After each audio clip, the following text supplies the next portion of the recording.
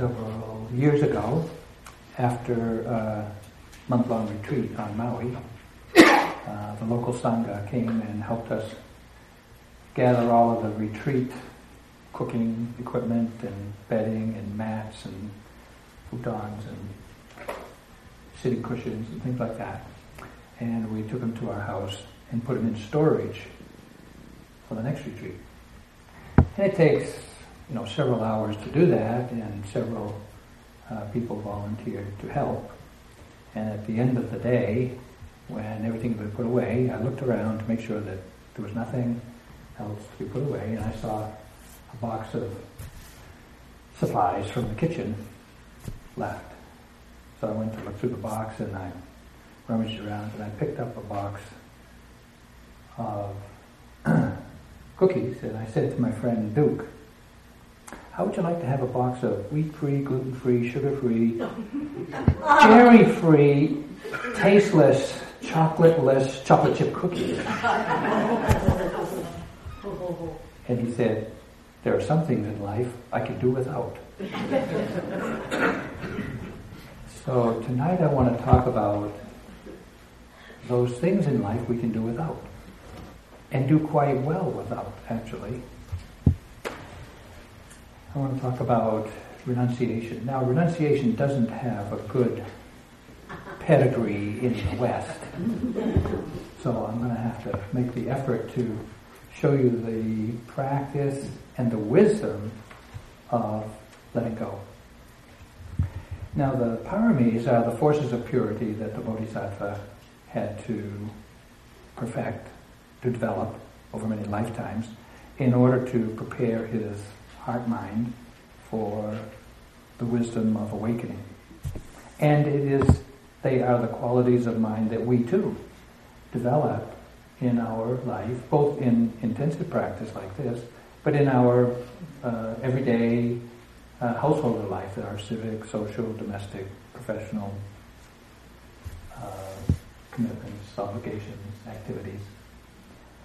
And they are the forces of generosity, loving-kindness, equanimity, renunciation, effort, resolve, wisdom, patience. And they're all practices of letting go.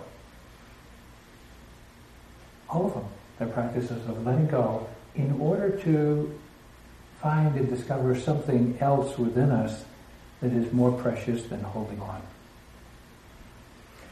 So on retreat like this, we leave our home, our family, our friends, our usual weekend distractions, and we come to a place like this, not in order to indulge more of our usual and familiar, but to actually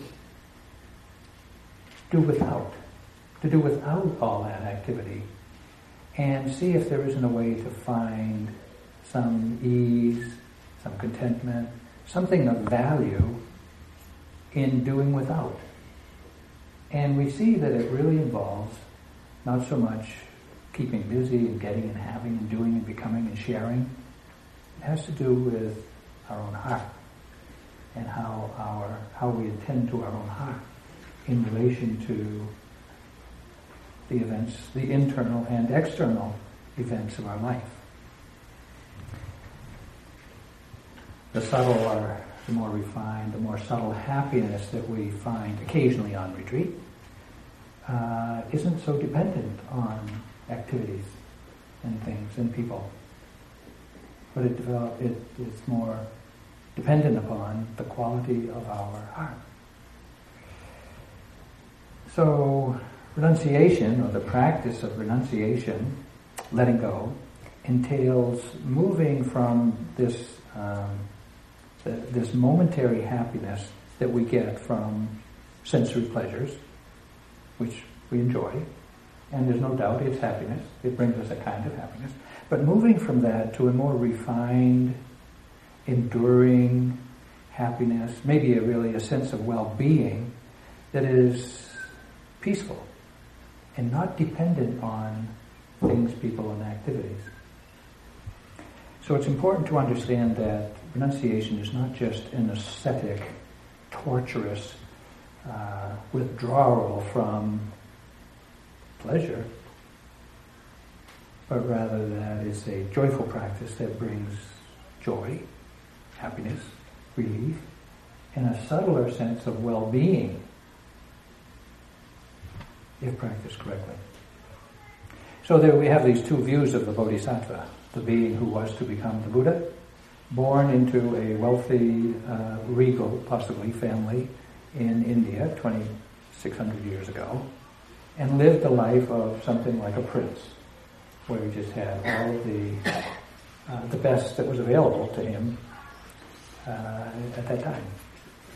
A life of ease and enjoyment and the training of a nobleman, and it was quite pleasant. But the Bodhisattva's karmic momentum to become a Buddha was more powerful than that, and in time he saw, he understood, he grew into realizing that there's suffering in the world. Old age, sickness, death. And it wasn't just old age, sickness, and death that he realized, but when he saw them, he saw a fourth heavenly messenger. And the fourth heavenly messenger was an ascetic. Someone who had abandoned all that accoutrements of life and was looking for the release of suffering through spiritual discipline. So it was that view, that understanding that it was possible to search for this end of suffering that led him to leave the palace, undertake severe ascetic disciplines for 6 years. And when you read about those disciplines, it's like, we got it cushy here. I mean, it was really torturous. You know, and then we have the Bodhisattva living as a prince, we have the Bodhisattva living as an ascetic, and yet upon his awakening he characterized his understanding as the happiness of peace through renunciation. Santi Sukha. Peaceful happiness. Which is really the midway, the middle path between denial and indulgence. Oh, okay. So we don't have to be an ascetic, torturous, living in a torturous life of deprivation. That's not the Buddha's path. But rather it is the middle way between indulgence in all that we can and do indulge in, and denial. So this topic of renunciation is important because we don't really hear about it so much, and we don't have many role models in our society. Even though it is an archetype within us, there's some kind of a pattern of living simply, if you want to put it in the most recognizable form, living simply. Whether it's Thoreau's living simply, just to front the essentials of life. Great renunciation for a Westerner. So, renunciation. Renunciation is letting go, right? The second noble truth of the Buddha's awakening, there's suffering. The second noble truth is that suffering is caused by hanging on, clinging, craving.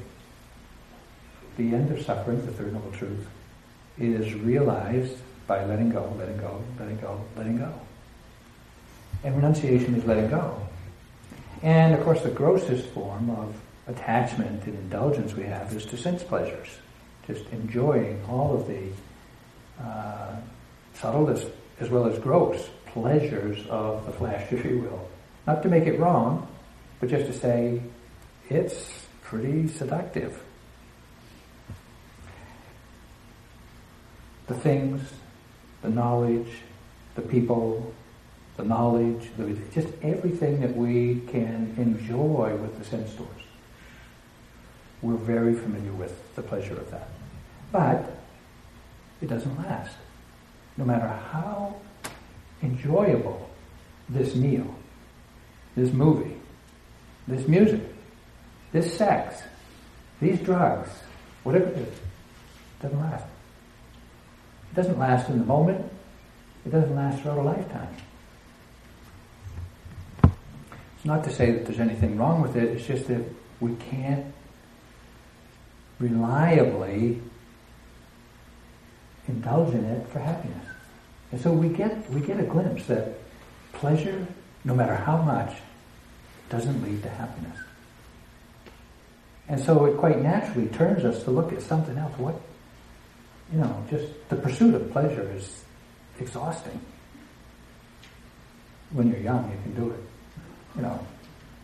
Later it's more noticeable. But renunciation, and we know, has something else to offer. Not just the indulgence in pleasure, but a growing and enduring sense of well-being. The Buddha said, if by renouncing a lesser happiness, one attains to a happiness that is greater, then it is the wise ones who pursue that happiness which is greater. Well, there was this famous experiment done now 40 years ago probably with psychologists tormenting little kids. Meaning they had some little kids in a room with a one-way mirror, a two-way mirror, whatever it is, and they said to the kids, here's popcorn, or here's a candy bar, here's a piece of candy, something. They gave them something that the kid would really want. And they say, you can have this. I'm going to step out of the room for a minute. And when I come back, if you still have the candy, if you haven't eaten it, I'll give you another one.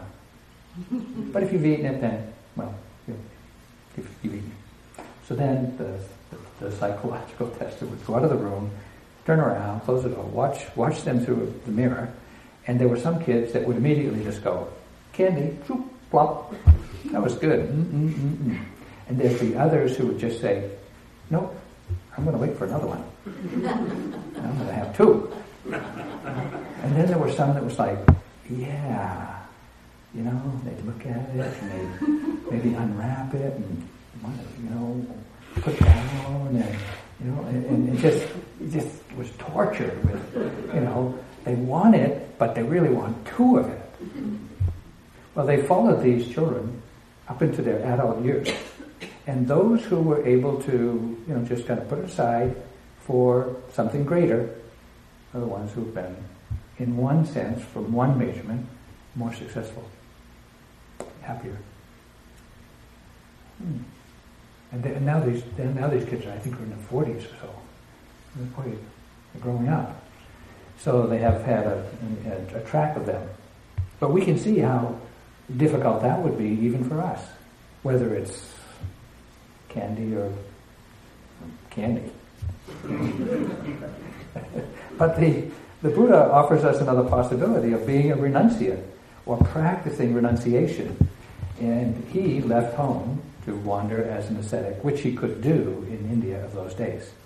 We here in the West don't have that much of an opportunity, except we go on retreat and temporarily practice some renunciation. It's a little easier to do on retreat than at home, right? Nevertheless, we still have to work with the conditions that we live with. So, what is it, really, that we're talking about when we talk about renunciation? We're talking about letting go, but what? Just not enjoying life? Dilgo Khyentse Rinpoche, great Tibetan master of the last century, articulates the high bar of renunciation, but in a way that we can resonate with. Listen. Renunciation implies the strong wish to free oneself not only from life's immediate sorrows, but from the seemingly unending cycle of conditioned existence. And with this renunciation comes a heartfelt weariness and disillusionment with the endless quest for gratification, approval, profit, and status. A heartfelt weariness and disillusionment with the endless quest for gratification, approval, profit, and status. I think it's fair to say we all, at times, feel that. Wouldn't it be nice to just be able to step off the treadmill and feel, at ease with that? That is the seed of renunciation. That's the potential lying dormant within us that gets activated periodically, or at the end of a retreat. You go on a retreat a week or longer. At the end of the retreat, there's this exquisiteness that is hard to leave. It's just like there's something about it that's pretty, not seductive, but resonates with some part of us. So, how do we do this? It sounds like it's going to be tough. It's going to be possibly painful. But let me just point to the way that we already have practiced renunciation a lot and haven't even noticed it. Remember when you were a young child and you had a favorite toy, whether it's a bike or a bat or a ball or a doll or a musical instrument or a sport that you played or whatever it was, that was just your life. It was just what was the most enjoyable, satisfying, exciting thing to do for a period of time. Right? And we've all had many of those things that we just get totally enwrapped in. Well, where is it now? Where is that doll, that ball, that bike, that musical instrument, or that other person? Some of those things might be in the attic, might be in the cellar, but they're not in your heart. We let go. We let go of what we found the most enjoyable thing in our life at a former time. And it wasn't even painful. We outgrew it, we say. We outgrew it. Meaning, our heart no longer resonated with that kind of activity or that kind of enjoyment. It's not that we don't enjoy things. We transfer our attachment from one thing to another, to another, to another, until now, in our adult years, we still have the same kind of relationship to other enjoyable things. And we've gotten a lot more sophisticated, and maybe it's our career, maybe it's our retirement account, maybe it's our home, maybe it's our social relations, whatever it is. But we still have this, these things in our life that we find enjoyable. And we, keep kind of growing or going through them. Of course, the body quite naturally just grows up, grows old, passes away. The mind doesn't stop growing either. Meaning the heart doesn't stop growing. If we choose, we can continue to grow. We don't have to stay as an infant, just kind of one day a toy, the next day a doll, the next day a bike. It's a choice we have. Because different things matter to us in our life. And you're all here on retreat. Why? Well, because something about awareness, calming the mind, understanding the mind, awakening, whatever you want to call it, whatever it is for you, is important to you. It has become important enough to you to spend this kind of time letting go of temporarily everything else that you're currently able to enjoy in your life. We might say that we have an aspiration. We have an aspiration to awaken somehow. Let me just put it in that short form. We each have some interest in awakening. Now, what is it in your life that you have to let go of in order to fulfill your aspiration?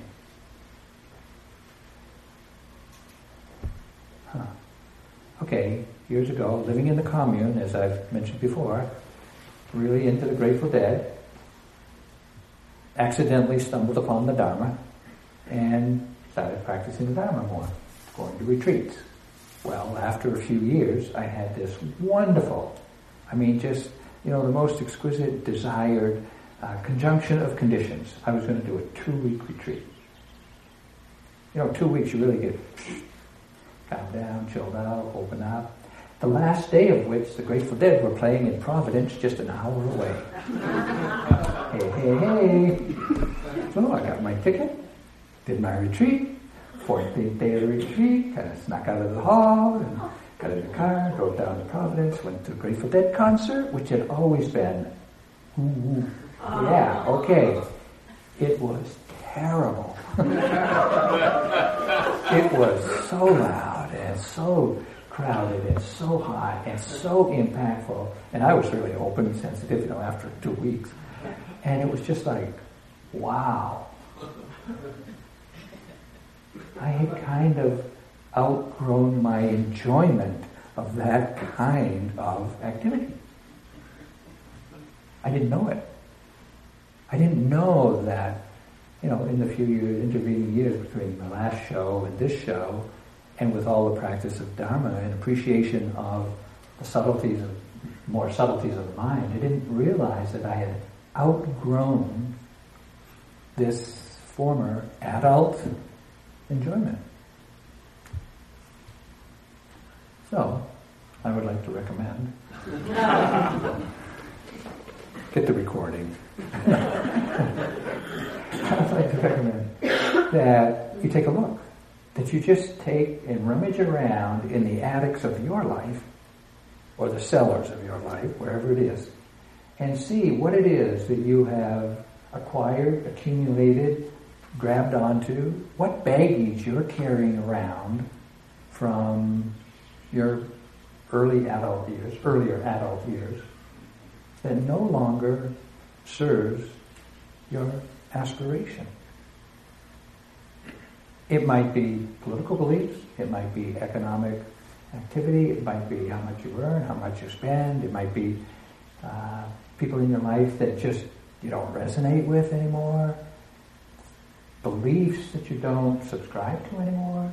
There's all kinds of baggage that we carry around with us that actually is an impediment or a burden, a weight, consuming energy just to hold on to it, that is needed for our spiritual journey.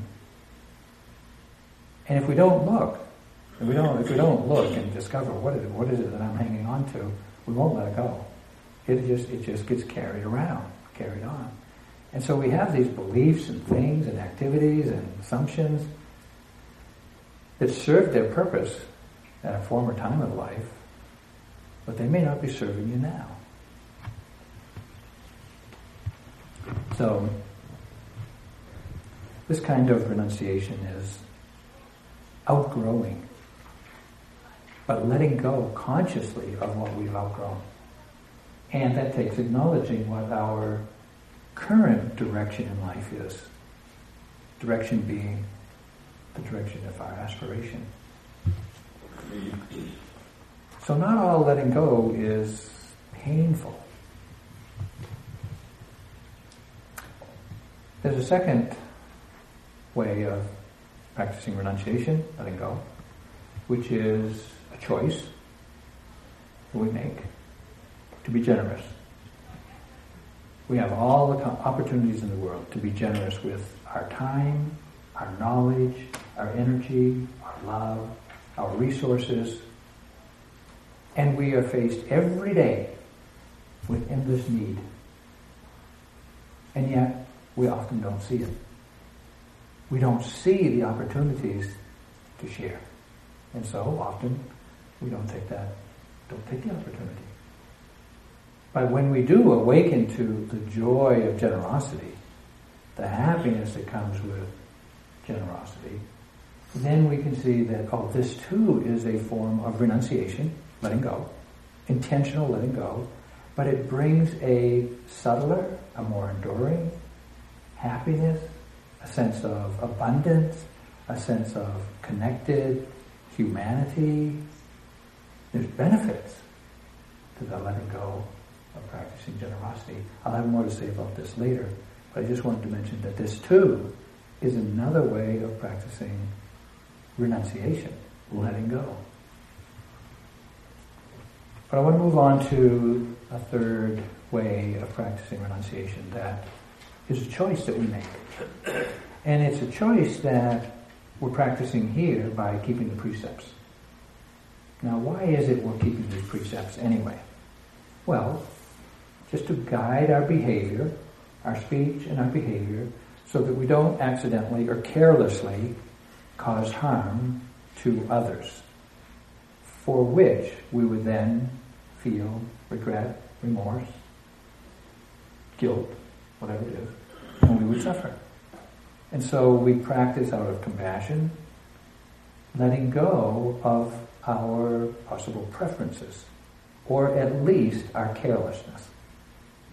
And this is sometimes informed by knowledge and wisdom. It's like, you know what, to speak like this or like that, we recognize doesn't feel well, doesn't feel good, it's hurtful.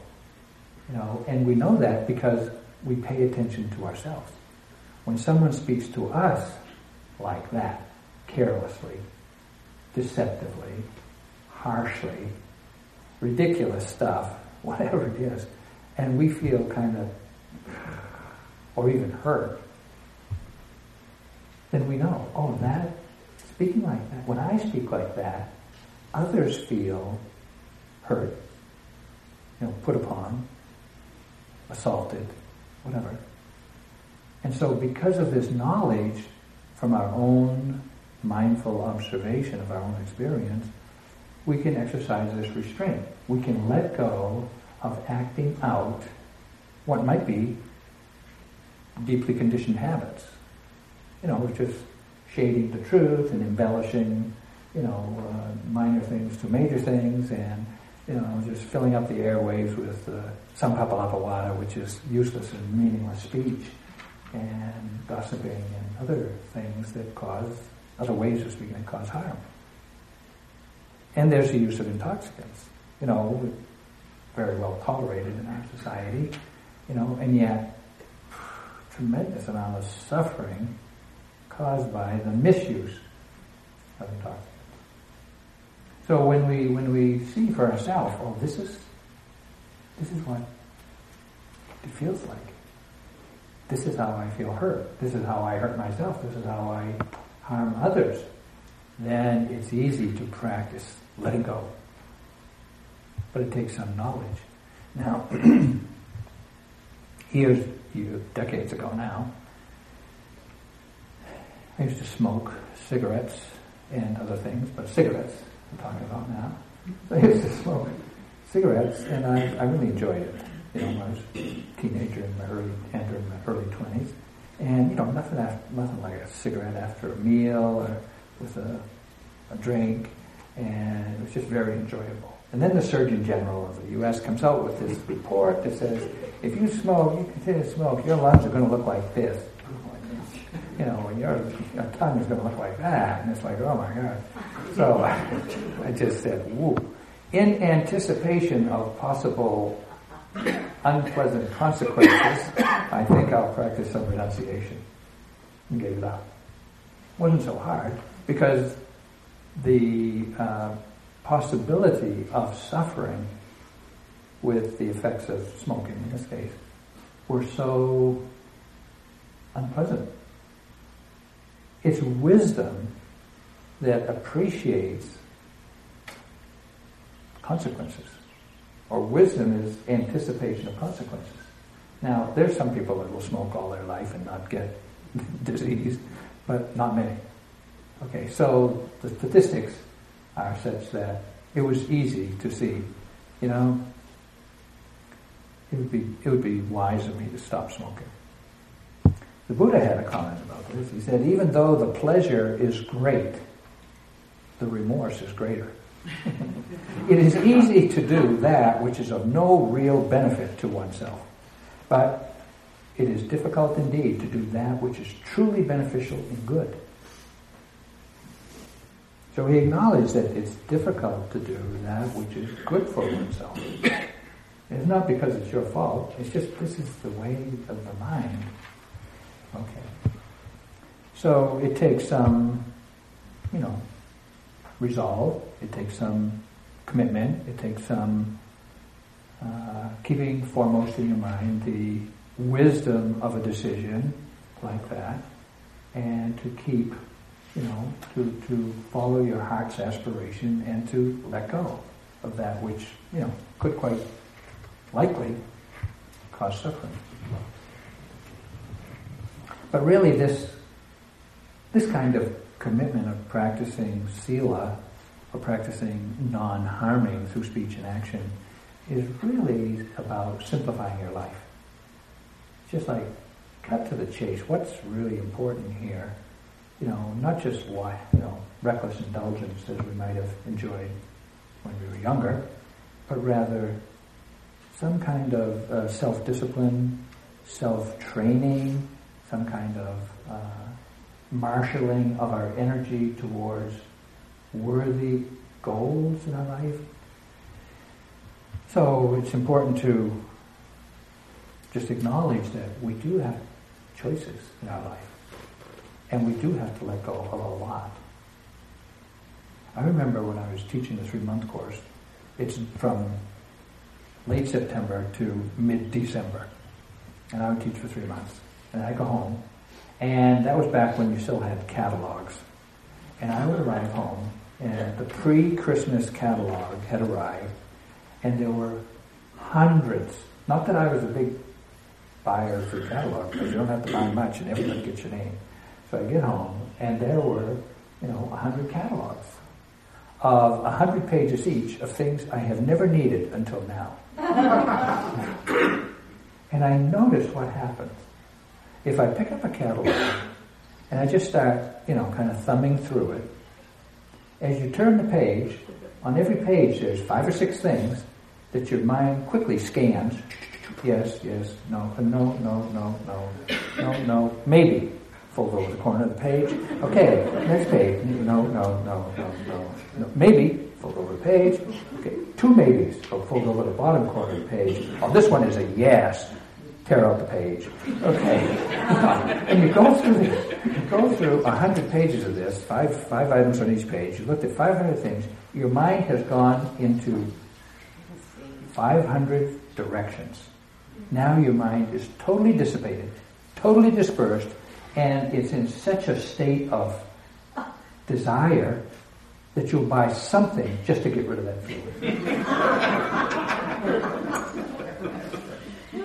I know, I saw that happen for several years. So this kind of renunciation is recognizing more what your aspiration is and what decisions you make in your life that support it or encumber it or impede it, really. Making a commitment to your practice is not easy, but it has immense reward. One time coming home from the 3-month course, Kama and I went down to the resort to have a meal, and we had this wonderful meal at Four Seasons. Four Seasons. Wonderful meal. And at the end of this full meal, we decided to have dessert. Looked through the dessert thing and picked out the chocolate. That kind of dessert. So we brought it. At the end of the meal, just dipped in and enjoyed the chocolate. At the end of which, felt like not very good. And I just blurted out the comment. I said, I'm not going to eat anymore. This makes me sick. I'm not going to eat any chocolate for a year. She goes, what'd you say? I said, I'm not going to eat any chocolate for a year. She said, you're kidding. I said, no, I'm not. She said, well, if you're going to not eat chocolate, I guess I better not either. So I made a commitment not to eat chocolate for a year. And we like chocolate. I like chocolate a lot. So, for a year, didn't eat any chocolate. Now we made one exception. If we got an upgrade to first class and they served chocolate, we could have it. It wasn't our choice, you know. I mean, it just... That didn't happen that often, but nevertheless, we allowed ourselves a little leeway. So, you know, first few times we went to a restaurant to eat, and then, you know, at the end of the meal you look through the menu and you see the chocolate, because that's where your eyes go. My eyes go, chocolate, you know, and then you got these other choices. Well, I learned two things from this year of no chocolate. First thing is, key lime pie is not so bad. And the second is, the power of a decisive commitment is unbelievable. But it has to come from this place now. You're not doing it to please anybody else. You're not doing it because you should do it. You're doing it from this place of choice to support your practice. And that kind of, it's hard to get to the commitment, the decisiveness of a commitment. But once you do, it is really powerful. It supports you to make that choice correctly again and again. You know, in the first few times, it was like, should I, shouldn't I? But after a couple of times of reaffirming the decision, it didn't bother. It was not a bother at all. And so it's something to know about decisive letting go. Okay, so these are 3 ways of letting go, practicing renunciation, through choice. Choosing to let go of what no longer serves our purpose, practicing generosity, and practicing sila, letting go of careless behaviors of speaking and acting.